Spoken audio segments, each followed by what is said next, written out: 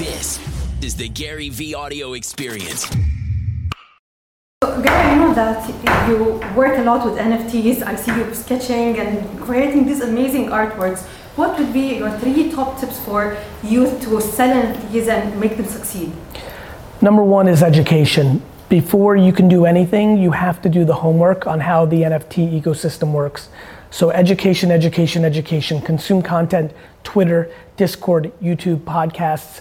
Before you start your project, you need to know what the game looks like. Number 2, most projects are struggling because they're too selfish.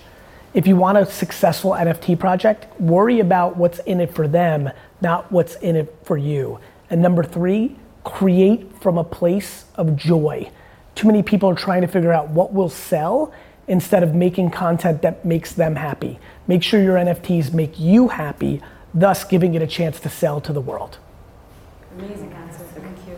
So there are a lot of startups that are emerging in the region. The question would be, what would be your golden advice for these entrepreneurs, for these startups to succeed like how Gary did? You know, I think the biggest success infrastructure, you want to wait on that? This has happened. We're good? Good. When I think about actually creating success in startup land, the thing that really worked for me was patience, which a lot of people when they hear patience get confused because they think it means inaction, complacency, lack of ambition.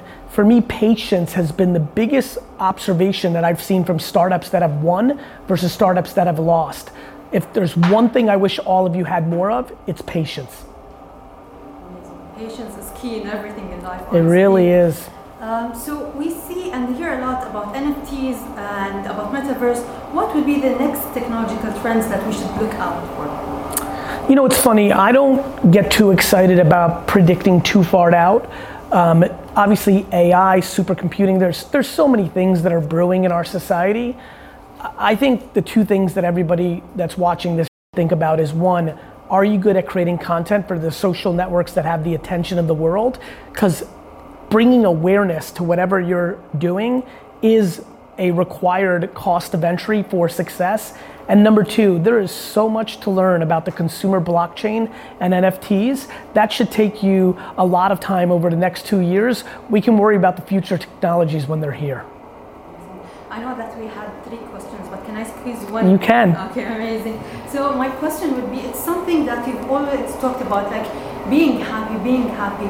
So there is something that people tell me personally, being satisfied, I should be satisfied, but where is the line between being satisfied and being ambitious? That's a great question. Satisfied is a complicated word.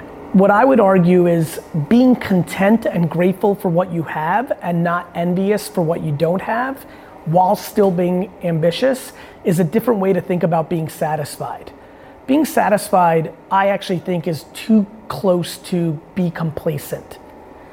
I think when you are content and grateful for what you have while still staying ambitious, that's a better and more sustainable framework. Never be satisfied, always be grateful, always push yourself for the next ambition.